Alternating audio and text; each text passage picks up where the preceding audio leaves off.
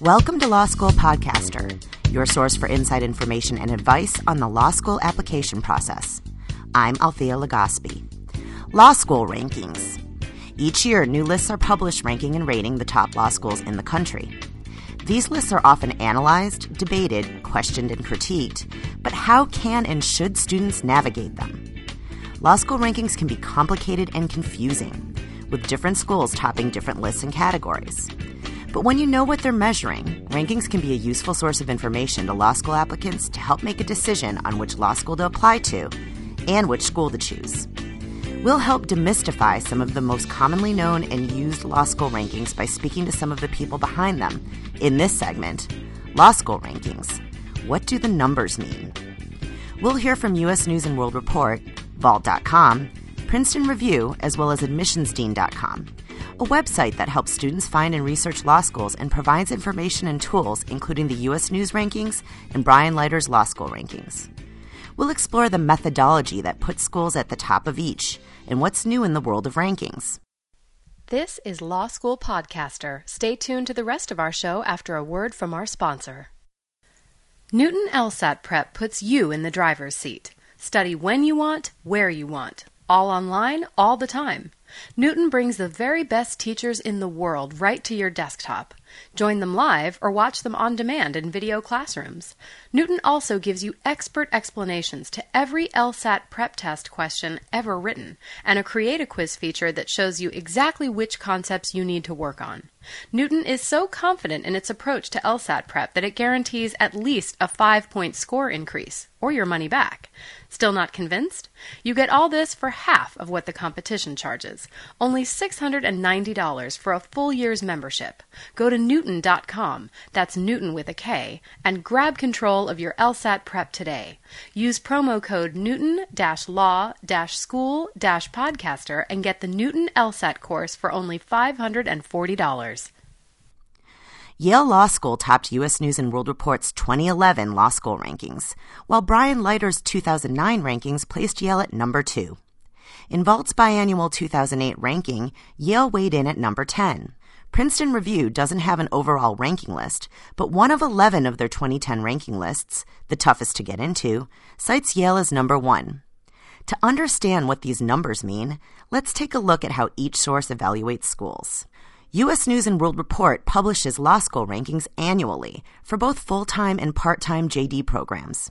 They also rank by specialties. U.S. News & World Report's Director of Data Research, Robert Morse, explains how both objective and empirical data is used in their evaluations. Well, we evaluate all ABA-accredited schools that have full accreditation, which I think is nearly 190. And then we use a series of statistical indicators. We have an academic reputation survey. We also have a survey of academic quality among practicing attorneys and federal judges and states attorney general. So we have two separate measures of reputation, one among academics, one among practitioners, and we compare the schools on their admissions data, LSATs, undergraduate GPA. Then we have a series of indicators to measure the faculty and financial resources of the school, student-faculty ratio, library, how much the schools spend to educate the students. And then we have a series of placement indicators on proportion of students that get jobs and the bar, how successful they are at passing the bar. So it's a wide range of indicators. President and founder of AdmissionsDean.com, Don McCauley, posts U.S. News & World Report's yearly rankings as well as the Leiter rankings and provides a 3-year average for each of them. He explains Professor Brian Leiter's student numerical quality rankings. He relies on objective data. What he'll do is he'll rank the top 40 law schools in the country by student numerical quality, basically looking at their LSAT scores and their GPAs. Okay, things that the schools report to the ABA, and then he actually tabulates them and then sends them back as a ranking. But then he also creates other rankings. All right, that are more fine-tuned. Like it would be fine-tuned for a student who is interested, say, in hey, look, I want to go to law school and I want to become a Supreme Court clerk. Well, he actually has schools ranked by the number of Supreme Court clerks that they actually place, all right? Or, ultimately I want to go to law school and I want to teach. I want to be a law professor. Well, he's got a rankings based on that. Macaulay also explains Admissions Dean's selectivity rankings list. So basically what Admissions Dean's selectivity score does is try to capture how selective a school is when choosing its own students. All right, and our selectivity score is calculated by assigning weights to two almost universal admissions data points, the 75th percentile LSAT score and the 75th percentile UGPA for the law school's matriculating students. And that information is actually captured from the reported ABA data that the schools actually self-report every year to the ABA and the LSAC. Vault.com publishes its law school rankings every 2 years, but has plans to offer them annually. Vault.com's managing editor, Brian Dalton, says they don't evaluate schools per se, but they compile information from surveys completed by legal employers to get their point of view. We, that is to say, Vault doesn't evaluate schools. We survey employers of law school graduates and ask their take on the employability of law school graduates relative to other schools. In other words, we take an employer's perspective. But the rankings that we publish are a pure function of our survey responses. There's no editorial judgment calls in either what the rankings turn out to be or in devising some sort of formula to generate rankings. It's just a single employability criterion. But what about how current law school students rank the institutions they already attend? Well, Princeton Review's senior vice president and publisher, Robert Franek, explains how their The Best 172 Law School's 2010 edition uses student opinion to inform their rankings. We go directly to whom we would consider law school experts, students in law school classrooms across the country. So this is not the opinion of the Princeton Review. It's simply the opinion of current law school students informing prospective students of their experiences. 10 of Princeton Review's 11 law school rankings by category are based on student opinion surveys. But Princeton Review's Franek says their toughest to get into category is not. That one list that is called toughest to get into is based on our admission selectivity ratings. So that is based solidly on quantitative data collection that we do, thinking about entering LSAT scores. Did you graduate at the top, 5, 10, 20% of your graduating college class? So those things are unapologetically on the quantitative side. The qualitative side are those other ranking lists, those 10 other ranking lists from, again, best career prospects to best professors and so on. Franek says Princeton Review also makes a distinction between ratings and rankings. The ratings that we generate, there are specific ratings that we will generate for each of the 172 law schools in the book, and they are focused on admissions selectivity. So again, how competitive a student is coming, to the admissions table, let's say for a New York law school. But then academic experiences, talking specifically about professors, whether they're interesting, whether they're accessible, and so on. So I think the ratings are very valuable because then you can compare all of those ratings with other schools that might be on your list of consideration. The rankings are solidly focused on only those top 10 schools that get called out in a particular area. So the most liberal students, best classroom experience, and so on. So not every school will be represented in a ranking, but every school will have those rating numbers generated for them.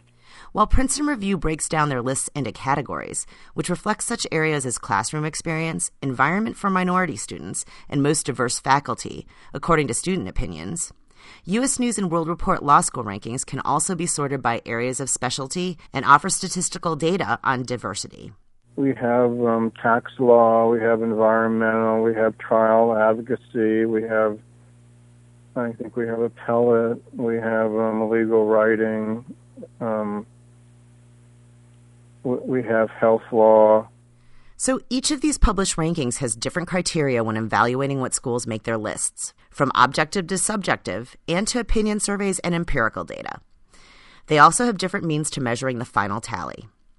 For example, U.S. News and World Report's Morris says indicators are given specific weights to the variables to give an accurate statistical ranking.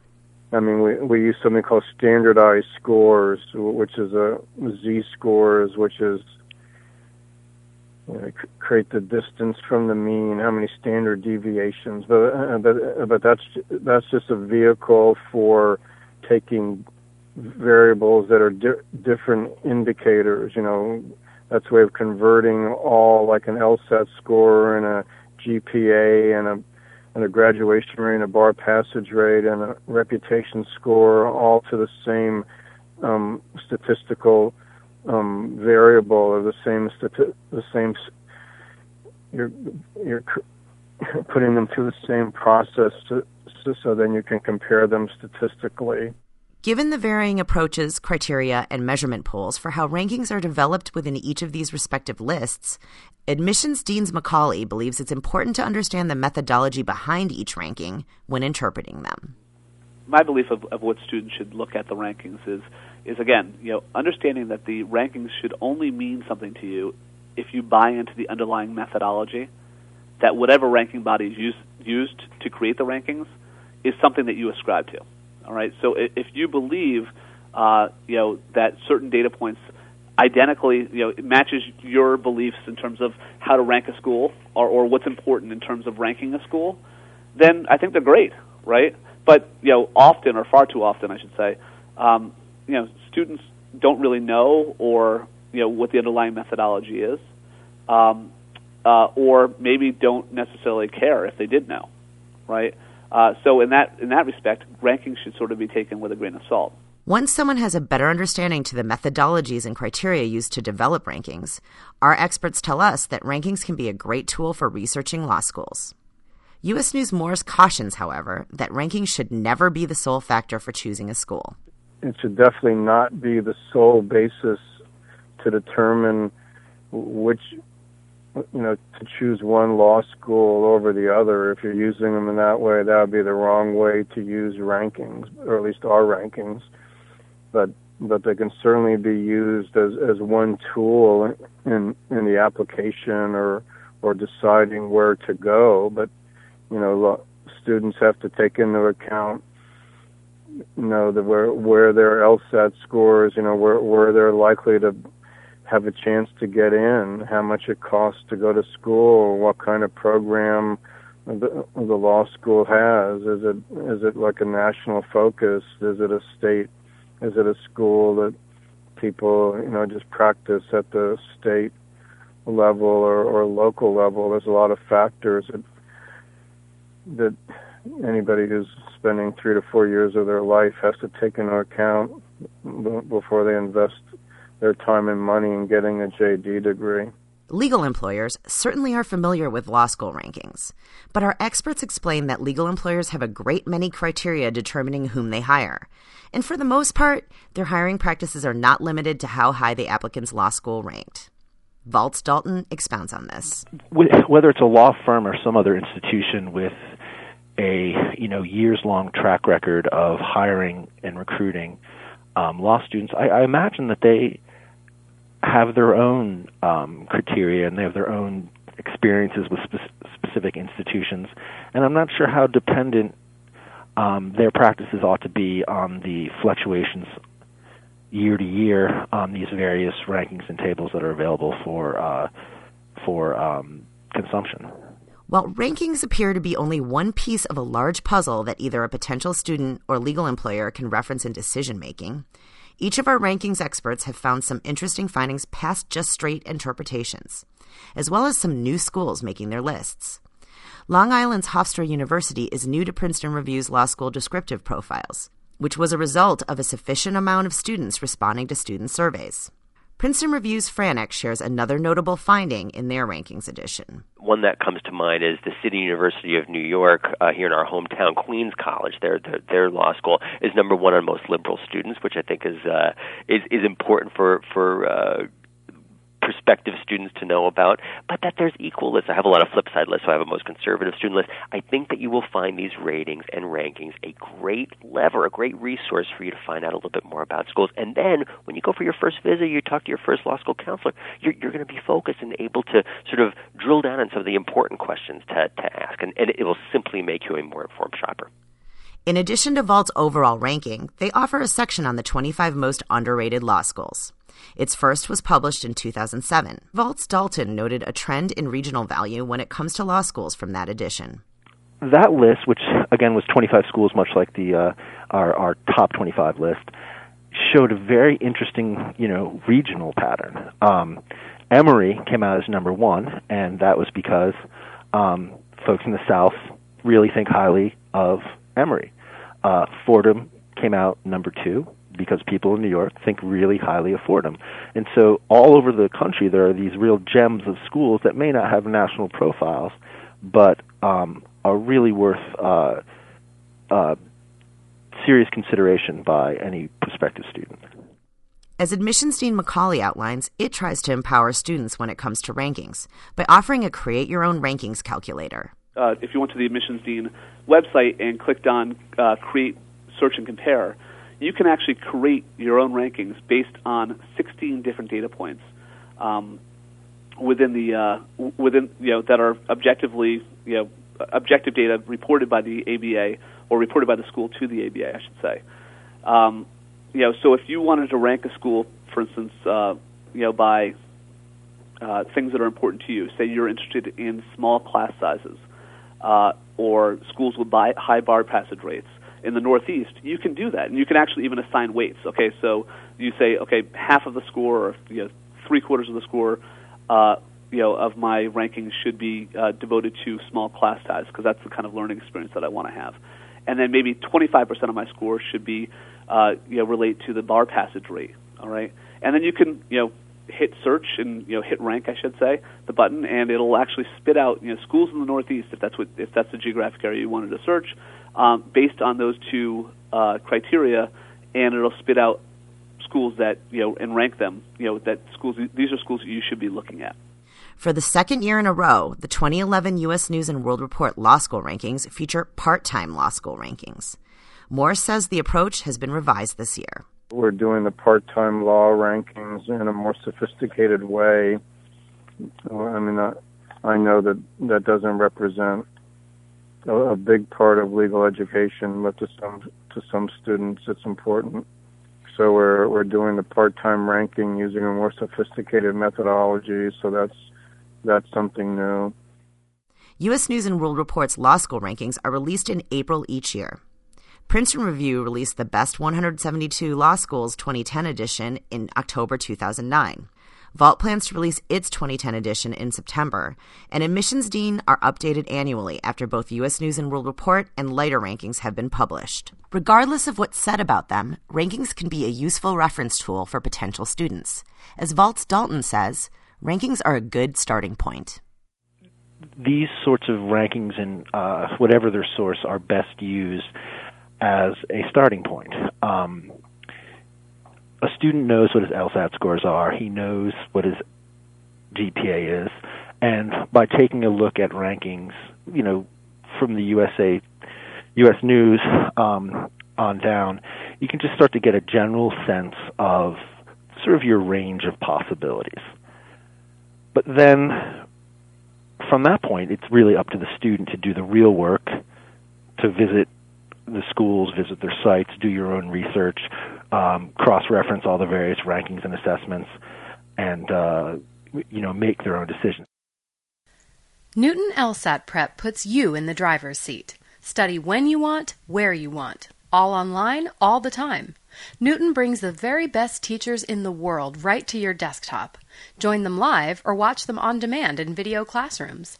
Newton also gives you expert explanations to every LSAT prep test question ever written, and a Create a Quiz feature that shows you exactly which concepts you need to work on. Newton is so confident in its approach to LSAT prep that it guarantees at least a 5-point score increase, or your money back. Still not convinced? You get all this for half of what the competition charges, only $690 for a full year's membership. Go to Newton.com, that's Newton with a K, and grab control of your LSAT prep today. Use promo code Newton-Law-School-Podcaster and get the Newton LSAT course for only $540.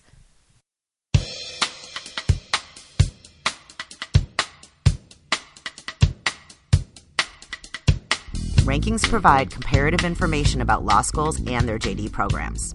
And while it's impossible to quantify the quality of the educational experience at a law school, applicants, students, faculty, and parents are interested in the information the rankings try to convey. We hear from our guests that rankings can be a helpful resource in the law school application process. Understanding the methodology behind them and knowing what's most important to you in seeking your JD can make you a savvier shopper and help to better navigate the different law school rankings out there. For more information, a transcript of the show, or to register to receive more law school podcasts, visit lawschoolpodcaster.com. Look for us on Facebook and Twitter to get the latest news and insight into the world of law school. This is Law School Podcaster. I'm Althea Legaspi. Thanks for listening, and stay tuned next time when we explore another topic of interest to help you succeed in the law school application process and beyond.